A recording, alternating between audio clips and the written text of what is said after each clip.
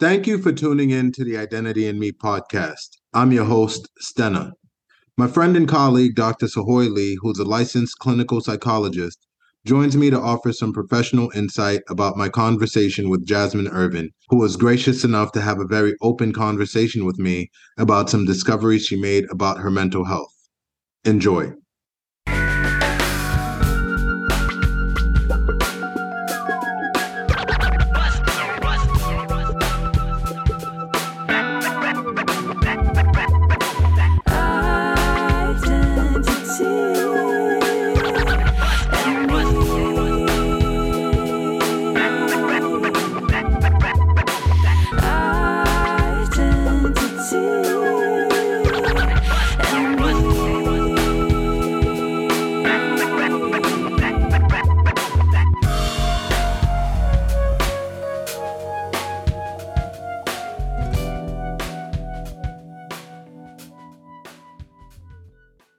Gotta love Zoom. Pre-pandemic, I had never heard of Zoom. I had never really used teleconferencing. As a matter of fact, I never used teleconferencing at all because I'm old school like that. I'm surprised I don't have A-Track in the crib. Seriously, I have a tape. I actually have a tape. My father, who passed away about 20 years ago, had a lot of tapes, and I found one recently, and I showed it to my daughter, and she's like, "What's that?" And I was explaining, yeah. And I had a chance to show them how it worked the other day. But anyway, had it not been for Zoom, I wouldn't be able to have this conversation with my guest today, who I met many years ago, I believe, at a mutual friend's, well, your cousin and my friend's birthday party or some sort of celebration. Yeah, I think so. Yep. In Connecticut, right? Yes, in Connecticut. Yep. I don't remember who followed who on Facebook. It was probably me being a creep. Sorry. Hey, that's how you meet. That's how you make new friends. Yeah. I'm glad you did. Like, you're a pretty interesting guy. I've been told. People keep telling me that. Why do you think I'm interesting? Like, what? Define interesting. Well, I think that you have a really good insight into yourself and to others. You have a good way of looking at like different perspectives of people. And you're also a really good storyteller. Like, remember when you had that blog? I enjoyed reading those stories of you, like just talking to people. And, you know, it's just those little pockets of something, but you just are able to tell like a whole great story about it. So I thought that was pretty cool. Thank you. That blog is still up and I'm not sharing the address. Yeah. But anyway, I am here with Jasmin Irvin. Again, I met her several years ago, and she posted about her journey with understanding her mental health. And I was so moved by it that I reached out and asked if we could have a conversation on my podcast about it. So here we are today. How's it going? Nice. I'm happy to be able to spend my day off with you, having this conversation. Thank you so much. And how's the baby doing? How old's the baby? Oh, the baby is amazing. He's 14 months. Mm-hmm. He's just the sweetest thing that you could ever just be around. He makes us so happy. It's just been such a joy to get to just watch him grow, to be in a good space, to be settled, you know, so I love him. He's awesome. I haven't seen any recent videos or pictures. What's going on? I'm trash. I'm a trash mother. No, honestly, I'm so busy with work, and I took 3 classes this summer. So I've been a busy bee, but I do need to get better about posting. You know what it is? Social media is so weird now. Yeah. With the algorithm and stuff like that. I'm like, I don't even see half of my friends' things that are posting anymore. It's just like all ads all the time. Oh, okay. I'm sorry. I hope I'm not missing anything you're posting. And no, by the way, I haven't been posting though, but don't feel bad about not posting pictures of your baby. A lot of people are on that wavelength. They're like, nope, no kids. But anyway, this is a long journey to our conversation. Today, we're here to talk about your journey with understanding your own mental health. And before we get into the thick of the conversation, how do you identify? I identify as she, her. Okay. Are there additional ways in which you identify?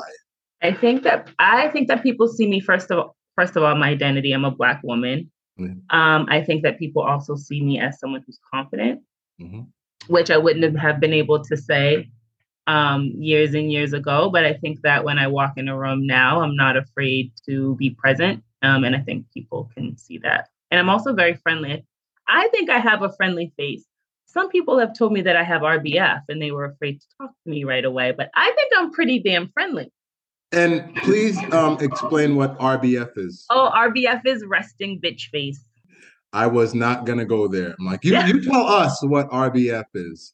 Okay, and I don't think you come off as not being friendly. Yeah. Yeah, I agree with folks. You have a very inviting air about you, and I always felt that way. And I also thought you came off as very confident many years ago, but you didn't view yourself that way. No, that's Okay. called faking it till you make it, my friend. Talk about that. Well, I don't know if it's so much as a story, but I've just had low self-esteem for a really, really long time. Yeah. And I think I started to become a little bit more confident with myself. I wouldn't say I knew my worth yet, but definitely got more confident in my 20s. Yeah. When I started to be like, wow, actually I am beautiful and I am smart. And, so I would say probably, and I think that's probably around the time where you met me. Okay, I've never seen a picture of you in your teen years, and I swear I'm not hitting on you. You're a married woman. I'm a married man. I don't do that. But I'm looking at you, and the person I even met 10 years ago or 15 years ago, actually, time flies. Like, she's bad. I'm just like thrown right now. I'm like, so there was a period in your life. Did you like have like big glasses, buck teeth? Yes, all of those things. What else can we add to it? A jerry curl. Okay. My skin, I had really bad acne. Okay. I had to grow into my teeth a little bit. These two front ones here, these two babies in the front they were pretty big. I had a lot of scars on my body because I was a tomboy and stuff like that. And then all my friends were really, really light-skinned girls with like big butts and long hair, the Cape Verdean wave. They were like the baddies and I was always like the mid. And you were comparing yourself to them. Yes, absolutely, for sure. And men, men compared too. And I think a lot of young girls, our self-esteem is tied around how much attention and stuff that you get from guys, right? And I grew out of that, thankfully. And how did you come to grow out of that? I mean, Hadley, I know we only have an hour, and I say all the time I need to write a book because it's been such a damn journey for me. But I think eventually I got tired of not seeing my self-worth. I think that some of the way I was with my kids' fathers and stuff like that, and the way I was dating, just kind of taking anything from anyone who would just, give you some love. But I would say probably around like after I had my daughter, she's 11. I think I was probably around like 25, 26, around that age. I'm like, okay, it's time to get serious. Like, what are you doing with your life here? You can't keep getting into bad relationships, not getting what you deserve. I think I just got really serious about my life. And then, I started working really hard. I was advancing in my career. I always had drive and stuff like that. So, but quite honestly, I'm 37 now. I would say that I really didn't know my self-worth and gain my wings and my confidence until I would say my early 30s. And that is after I realized that I had ADHD. I got diagnosed. So I kept feeling like I was stunted. Like, why am I not getting to the next level in life? Why is it taking me so long to finish school? There's road bumps and stuff like that, but just a really hard time completing things, not getting to the next level, giving up when things were getting hard and things like that. One of my friends actually said to me, she's like, do you think you have ADD, girl? And I was like, I don't know. I never, even thought of anything like that. And I ended up getting a neuropsych test and I was diagnosed. Yeah. And then I started seeing a therapist also. And that was probably has got to be the best thing that I've ever done for myself. Okay, few things here. You referred to me as Hadley, and I go by Stenna on the podcast. That's my stage name. Okay. It's all good. Stenna. I was actually going to call you that earlier today too. And I'm like, I don't know if he wants me to use like his full name or his government. No, it's all good. I am the number one Stenna. I'm the only Stenna you'll ever meet. When that song came out, it was like the song is the number one stunner. Stunner, right? But Stenna sounds so close to it. Yeah. Pretty daggone close. Yeah. And you mentioned this matter of a friend noting something in you and saying to you that you appeared to have ADD or asking you a question. Mhm. Was this somebody you knew for a brief period of time, a long Nah, time? yeah, it was one of my best friends. I've known her since I was like, I mean, for as long as I can remember, our families grew up together in the Kingdom Hall. Yeah. Yeah, so I've known her for forever, and we're super, super close now. And the reason I'm asking about the extent of your relationship is because oftentimes we're able to receive feedback or even consider a question of that sort based on the extent of the relationship. Like Mm, if some random person, if you were on a first date or something and your eyes were darting and the other person said, "Yo, you got ADD or something?" We've been like, "What?" offended. Yeah, Excuse me? exactly. And so you're willing to consider the possibility of having ADD. Did the friend talk about the symptoms of that? Like what led you to take the next step towards a Well, diagnosis? and I will say actually I was a little offended when she first said it because I'm like, what? I complete things. My life is okay. What you mean? But then when I marinated on it a little bit and I thought about it, I'm like, I need to get this done. I already worked in healthcare at Mass General, kind of slid in the back door, got some help, so I got in fairly quickly to get. Okay, and how did it help? First thing they had me do was cognitive behavioral therapy, CBT, Yeah. and they just help you to kind of make a list for yourself and prioritize. Like that's one thing that's helped me immensely. And I'm laughing because the same friend who said I have ADD, she's always like, well, did you make a list? Well, did you make a Yeah. list? Like, Oh, so she has an understanding of it.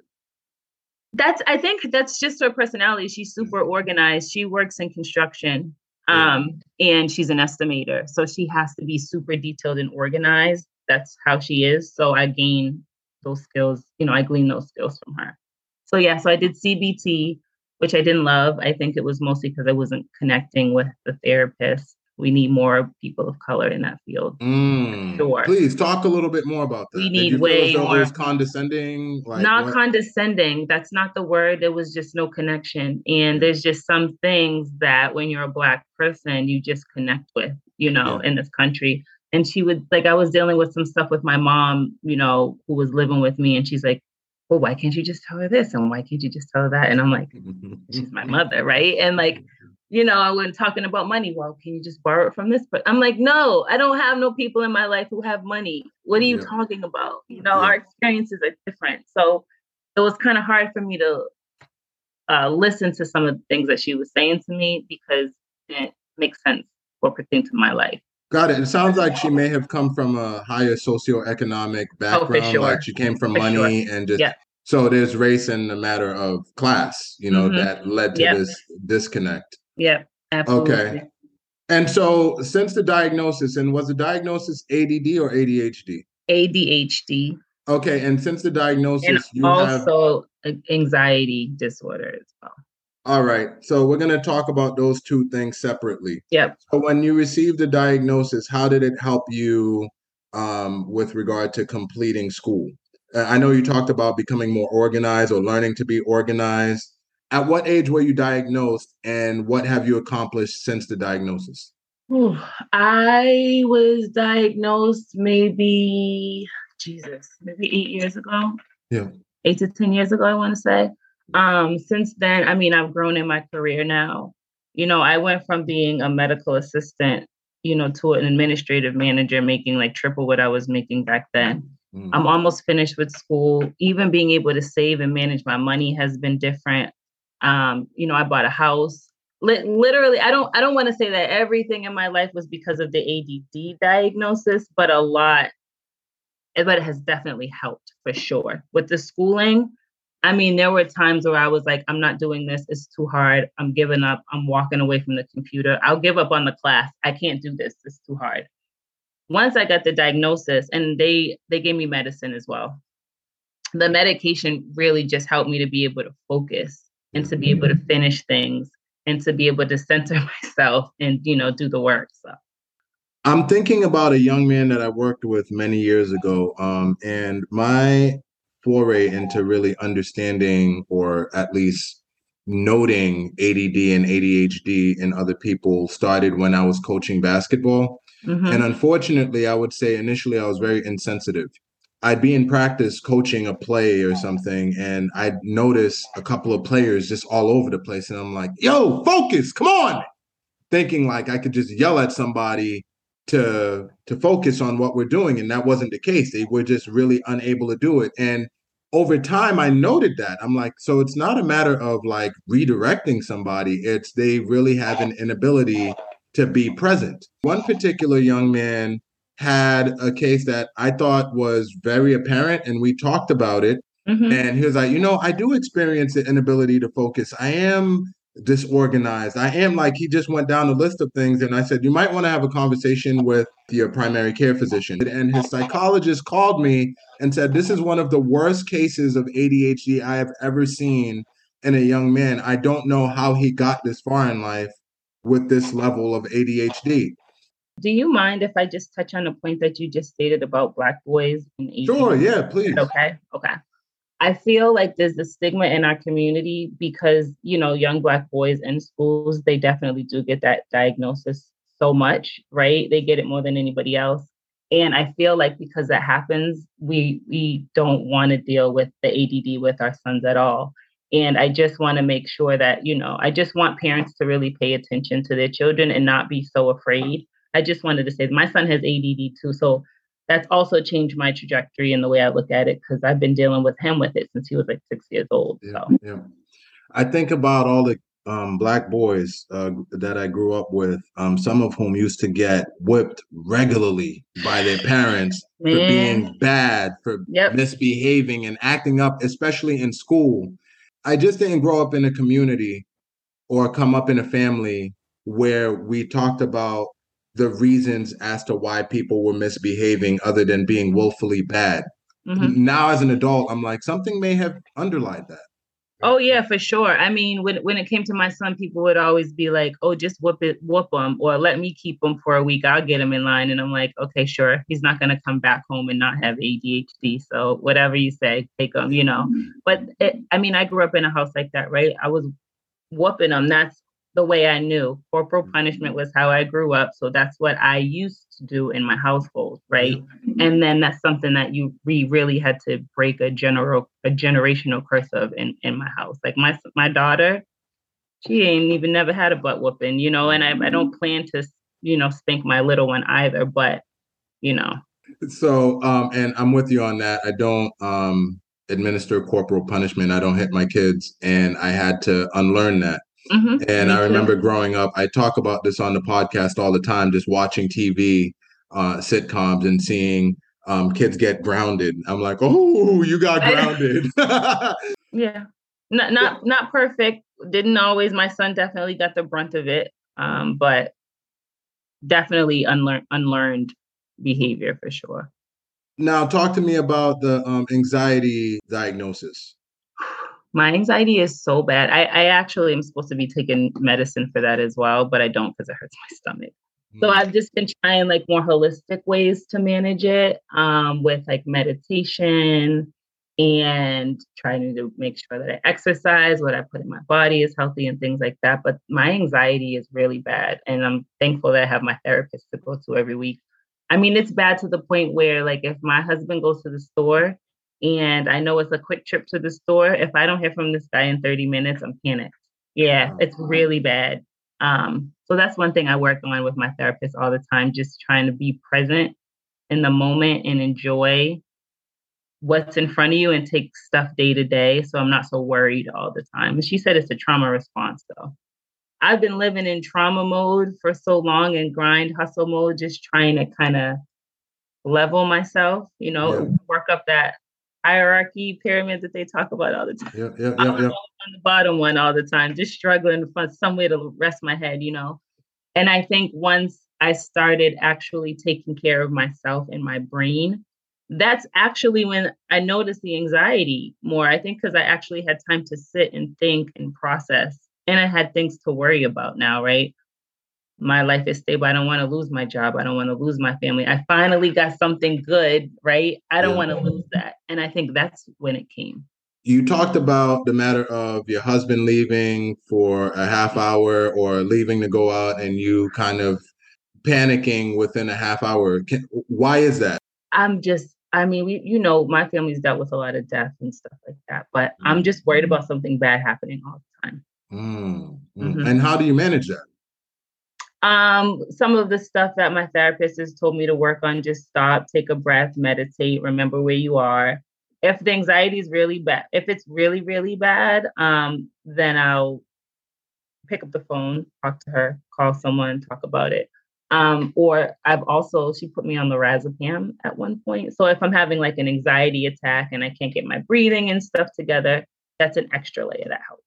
But I don't really have to do that all the time. Most of the holistic stuff that she's helped me to work on helps me pull it back together. And thank you for sharing this. Yeah, yeah. At what age did you develop language to talk about how you were feeling and what people could do to help? My 30s for sure, I Mm, would say. Once I realized how much the trajectory of my life changed from getting help, I felt like I had to be super vocal about it. Or if I saw things in other people that were maybe stopping them from getting to their goals, I'm like, well, maybe this is what worked for me. Or, I understand sharing my story, letting people know that it's okay. Maybe there is something, a lot of people just have no idea. They don't mm, talk about mental health in the Black community. yeah. When we talk about it, it usually has a negative stigma attached to it. I'm not crazy. Nothing's wrong with me. This is just how I am. I don't want to be given medicine. Everyone's trying to hand down a diagnosis. Sometimes that is true, but don't sell yourself short either if it's something that can help you.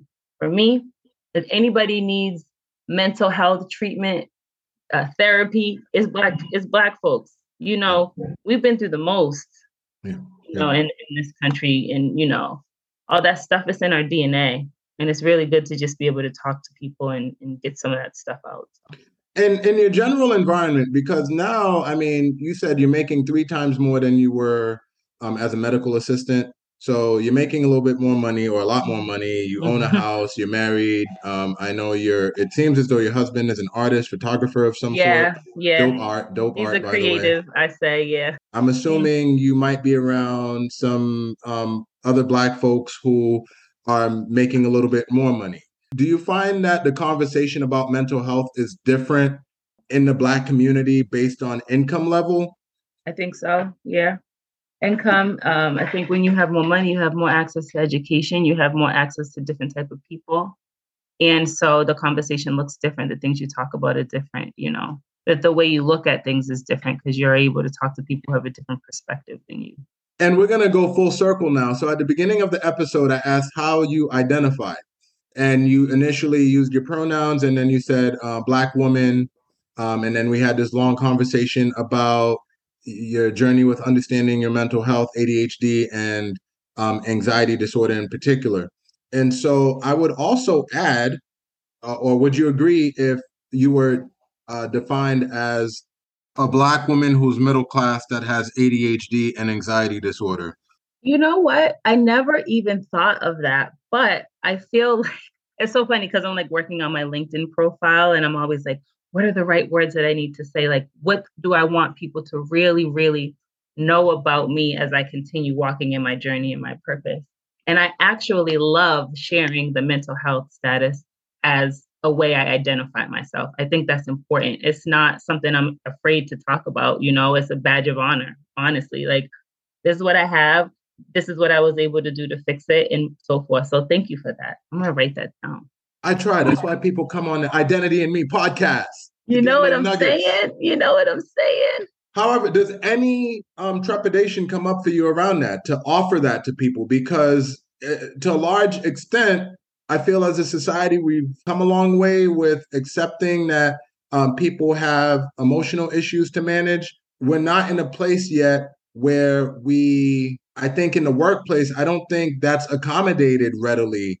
In the educational realm, perhaps, like when you're a student, if you have a known issue, especially a 504 plan or an IEP, it's going to be accommodated. But like if you're interviewing for a job and you say, I have anxiety disorder, do you feel as though people will see that information and embrace it, or it will be held against you? I know. I feel like corporate America just sucks in general, right? I work in psychiatry, but I'm fortunate because I work with some really great leaders. I mean, they work us, but they also understand mental health. So when people say things to us like, I need a mental health day, it's not a big deal for us, and we work in psychiatry. So I think we kind of have a little up and up, we have Got it. more understanding a little bit more. But I do think that corporate America is not keeping up with the wave, right? And I think that's right now why they're having such a hard time hiring people right now. People don't want to work and be stressed out. People don't want to work 9 to 5, 40 hours a week, spend half their life at work when they're dealing with real life things outside of their job, and then come to work and be ready and be present. It's not realistic. And I think after this pandemic, people are noticing that more and more now, right? Like, I have one life. I want to make sure I'm taking care of my mental health and myself internally, and not just give to these jobs anymore. And so I'm thinking about the person who's listening to this episode, like, yeah, maybe I need to talk to a therapist, but they're worried about the cost of that. Is it expensive for you to see a therapist regularly? You're getting me worked up, and the advocate's about to come out of me. Go ahead, advocate away. First of all, therapy, a good therapist is expensive. I mean, I'm lucky, and I don't want to sit here and complain. I'm very lucky. I have a Black woman therapist who works at the same place that I work at. So it was pretty easy for me. I know how to get a referral to social services, but a lot of people don't. There's a shortage of therapists. If you have certain types of insurance, then you can only go to certain types of therapy. So that's even going to put you on an even longer waiting list. If you can pay out of pocket, sure, it's going to be easy for you to go on, psychiatry.com or whatever, and say, oh, this is the person who I think I like. I can pay top dollar for it. Great. But for most people, that's not their reality. Yeah. I shouldn't have to choose, like, do I want to go see my therapist this week, or do I want to go pay for like my medications that are going to cost that same amount of money also,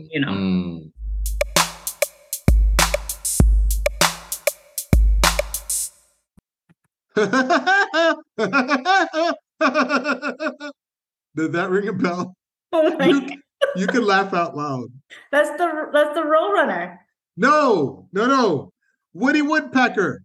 What? The annoying red bird that used to like peck on wood and yes. Yeah. Did you watch Woody Woodpecker Once Upon a Time? I guess I remember it, but I had it all messed up with the other characters. Woody Woodpecker was this really annoying bird who used to like antagonize people. And many years later, I learned through others that he was supposed to represent a character with ADHD. What? Yeah, I don't know if that's accurate or not, but he was supposedly ADHD. Oh, hence why he was all over the place. Yeah, and I'm like, wow, that's how they represented ADHD, perhaps? I can't think of any characters in media and cartoons that had a learning disability or learning challenge. Mm-hmm. Actually, I'm thinking about it now, not in a cartoon, an episode of The Cosby Show, they went through, it was a series of episodes. Theo had dyslexia. Right. Yep. Theo had dyslexia, and I had no clue about what dyslexia was.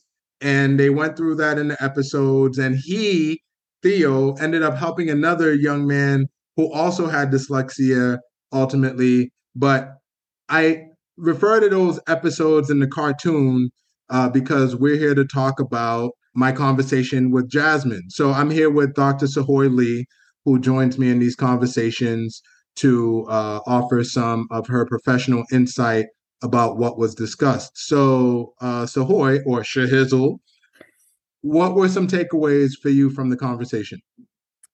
Hey, Stena. It's always fun. I always appreciate talking with you because you have a way to bring up a topic that may be different or foreign for some folks, but you tie in different cultural reference points that might help people have a different way to enter the conversation. So it's always neat to see how you do that. Thank you. I try. So oh gosh, I really appreciate her story. And the moment that really stood out for me, and I don't know if you remember, she said that she got to a point she just wanted to figure out her life. She said, I just need to figure out my life. And she started to do some research and find out what is it that she needed. And it was through that she discovered that she, in fact, has ADHD. And I just really appreciate that self-awareness when somebody says to themselves, all right, what's going on? What do I need to do? What do we need to figure out? What do we need to do differently? That level of self-awareness, I think, is huge. I think it's something that people achieve through coming to counseling, for example. Yep. And when that clicks, it's amazing what can happen. People kind of make it into the business that they're going to figure stuff out. And they're going to find information and look for options and find out resources. And that's powerful. So with Jasmin, when she figured out, I need a neuropsych test and I'm going to find out how to do this. And she happened to work at MGH and she had some connections. So she was able to do that. And it gave her a wealth of information about how her brain works. Yeah. And then what happened? Not that she credited all to this diagnosis, but once she figured out how her brain works, you couldn't stop her. Yeah. She was doing a different, she was getting promoted. She was going to therapy. Her career was getting on a different track. She was on medication to help her brain focus. And then she was able to be herself in a way that she wasn't able to in the past. It's powerful. And, something that struck me listening to her was the matter of her friend pointing out to her that she might have ADD, and it turned out to be ADHD. She was willing to accept this feedback and then do some investigating, which ultimately led to the diagnosis. And she ended up being on a different trajectory as a result of learning how her brain functions. I am struck by the fact that it was a friend who noticed this at 30 years old, as opposed to the number of teachers she had previously and guidance counselors, and even in her household, like nobody else took note of this. And so my question to you is, do you think in general there's a lack of knowledge or awareness of what ADHD is and how it shows up in people? I think we've gotten better as a society over the years, but I do think that there's often a misunderstanding. And I also know that certain populations tend to be misdiagnosed or overdiagnosed with ADHD. I think about boys. I think about boys of color. Jasmin talked about this as well. So there's still a lot more information that folks need to have, but I also think there needs to be resources. There might have been teachers that noticed, but they didn't know what to do with that information, right? Yeah. Maybe there wasn't a counselor they can refer her to, or they didn't have access to neuropsych testing. And maybe the family noticed, but they didn't have language for it or understanding for it. So I think it's really more about misinformation and lack of information. What are the symptoms of ADHD? People often think that someone with ADHD is always distracted. Yeah. And that's not really true. Are they distractible more easily? Yes. But they can focus, and they focus on the things that they want to. It may not always be the thing that the teacher wants to or the parent wants to, but they're able to focus. In fact, they can even lose track of time, focusing on whatever it is that they hyper-focused in. Yeah. So they can be real. They're not just kind of running around all over the place. It's not like that. It's more. So they're not like Woody Woodpecker? No, not at all. Yeah. They have the ability to focus. They have the ability to sustain attention, but they have a hard time deciding on what part to sustain their attention on. Yeah. Does that make sense? Totally. So my husband has ADHD, and so he has a hard time sometimes when we're in conversation, say we're at a restaurant. There may be somebody, the way that someone's chewing or tapping their feet across the restaurant, and that gets his attention instead of me, our conversation at the table. Yeah. So it's not that he can't sustain attention. It's just the wrong thing, right? And what he's had to learn is to refocus and shift and get cues from people like his wife giving him the evil eye, like, listen to me. That helps him say, okay, let me refocus.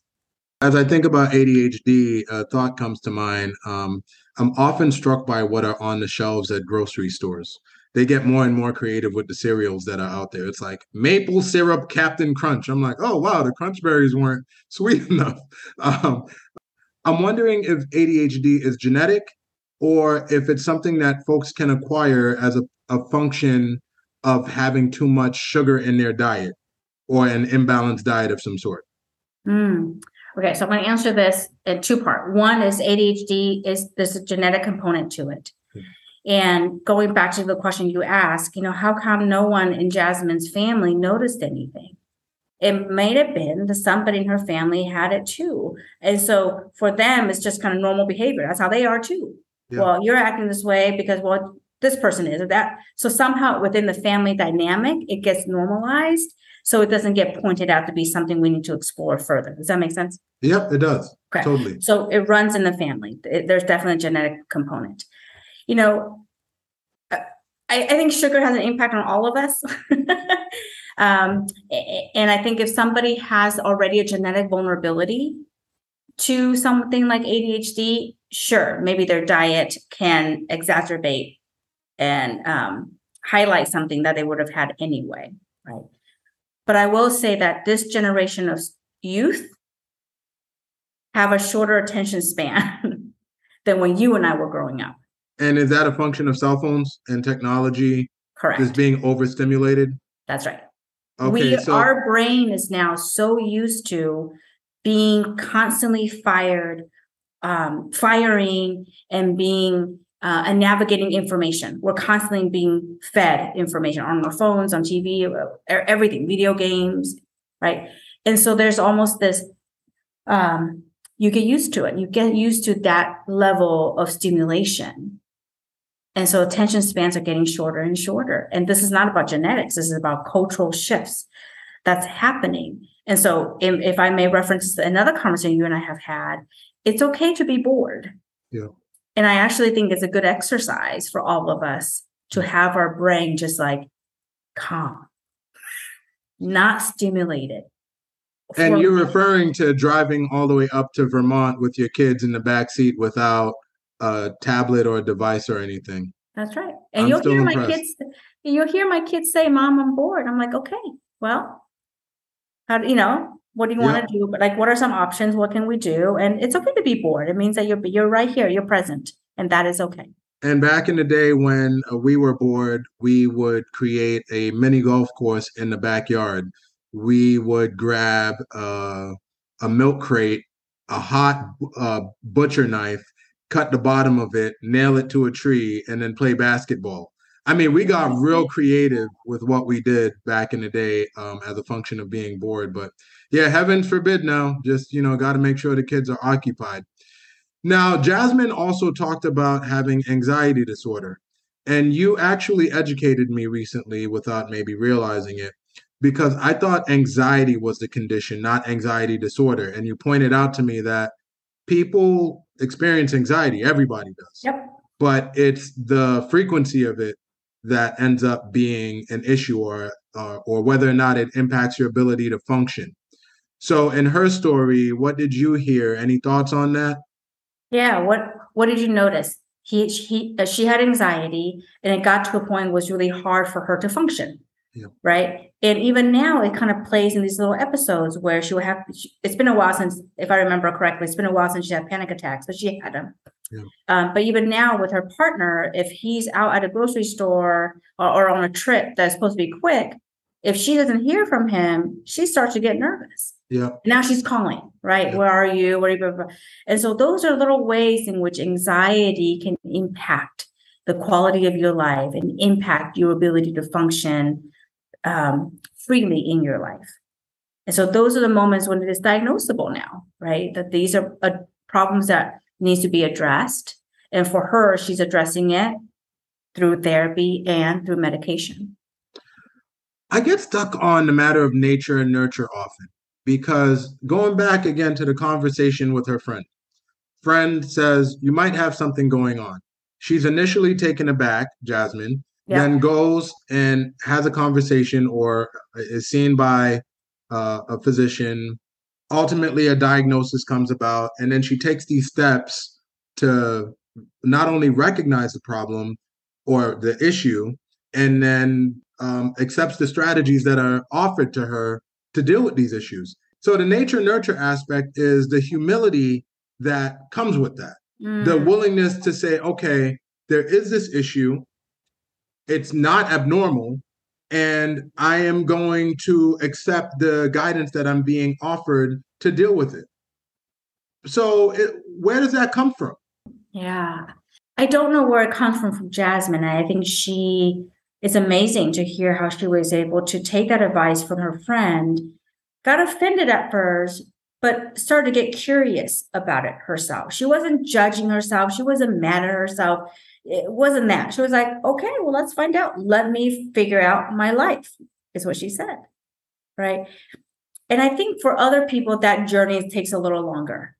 For some folks, they may be stuck in more of the, why did it take until 30? Why did those teachers not tell me? Why did my parents not tell me? And they might have to spend some time working out some of those frustrations, anger, grief, a lost time. Had I known this earlier, my life would have been different, right? Yeah.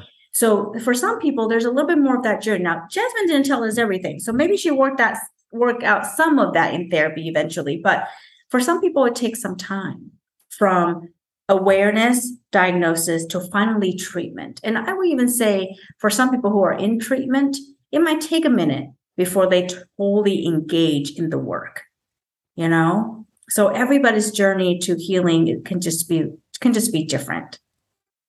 And another thing that I picked up in the episode was her frustration with having the white therapist who didn't understand her.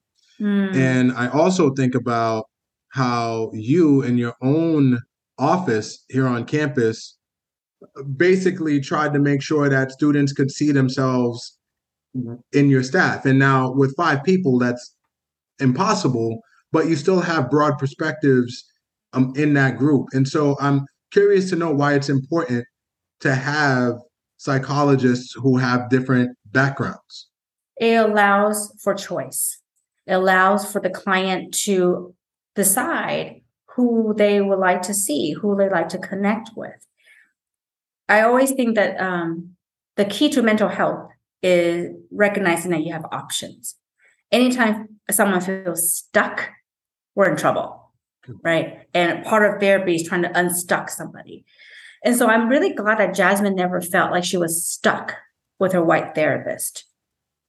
She learned what she needed to learn. She got what she needed to get. And then it was time to say goodbye. There was enough of these moments when she's like, you wanted me to borrow money? I don't have family like that. Or you want me to tell my mom what? I don't talk to my mother this way. There were enough of this that she did not feel fully seen by her therapist, that she was able to say, okay, no, thank you to you. Thank you for the work that we've done, but we don't need to continue. Let me go and find somebody else. And I think that's the other great decision that she made. She didn't just quit therapy because that course ran out, right? Yeah. She said, let me go find somebody else who sees me, all of me. Yeah, exactly. And now she has connected with a Black therapist. And gosh, that sounds like she is so connected to this person and is doing really good work, right? And I want that for our clients that come through our office is you decide who you're connecting with. And it's really important, I think, for clients to see themselves reflected in the people who are working with them too.